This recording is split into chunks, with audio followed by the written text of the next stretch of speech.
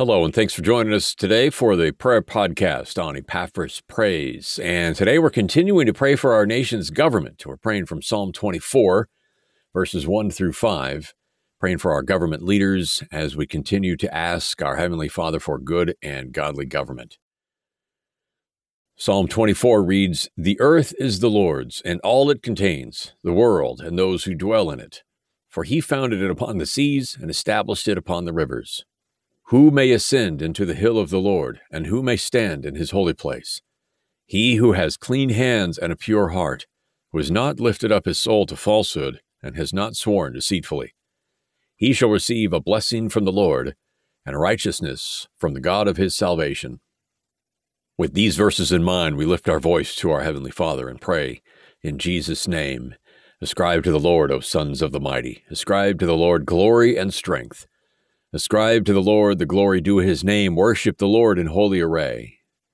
O Lord, we lift up our voice to cry to you this day on behalf of our nation's government. We come and intercede, Lord. We take our place on the wall, and we ask of you for the leaders, the authorities, those elected officials, those appointed officials, those judicial, those congregational, those executive, both local in our own cities and counties, to our state capitals, to those that are in our nation's capital in Washington, D.C. We focus on all those who would be public servants, and civil servants. Lord, we ask for them in Jesus' name, that they would indeed have clean hands and a pure heart. Oh, it is so typical probably to suspect that there is corruption, that there is collusion, that there are all kinds of things that we suspect sometimes that people do. We pray for those that are in these offices and positions of authority and leadership to have clean hands and a pure heart, that there would not be falsehood, there would not be deceitfulness, but clean hands and a pure heart, in order that they would receive a blessing and righteousness from God. We read time and time again in the Old Testament of kings and rulers who were corrupt, and those who did evil in the eyes of the Lord. And we ask you to give us government authorities who would seek after, to be clean and pure and do what pleases the Lord, that they would want clean hands. In other words, that they wouldn't get their hands dirty with things that are false and things that are corrupt and things that are impure and things just to benefit themselves only and line their own pockets with either finances or power. Pray for a pure heart, one who seeks after doing things that please the Lord. I'm reminded of the book of Esther that tells us of Mordecai, who was one of your people who saves the king of his day from a plot.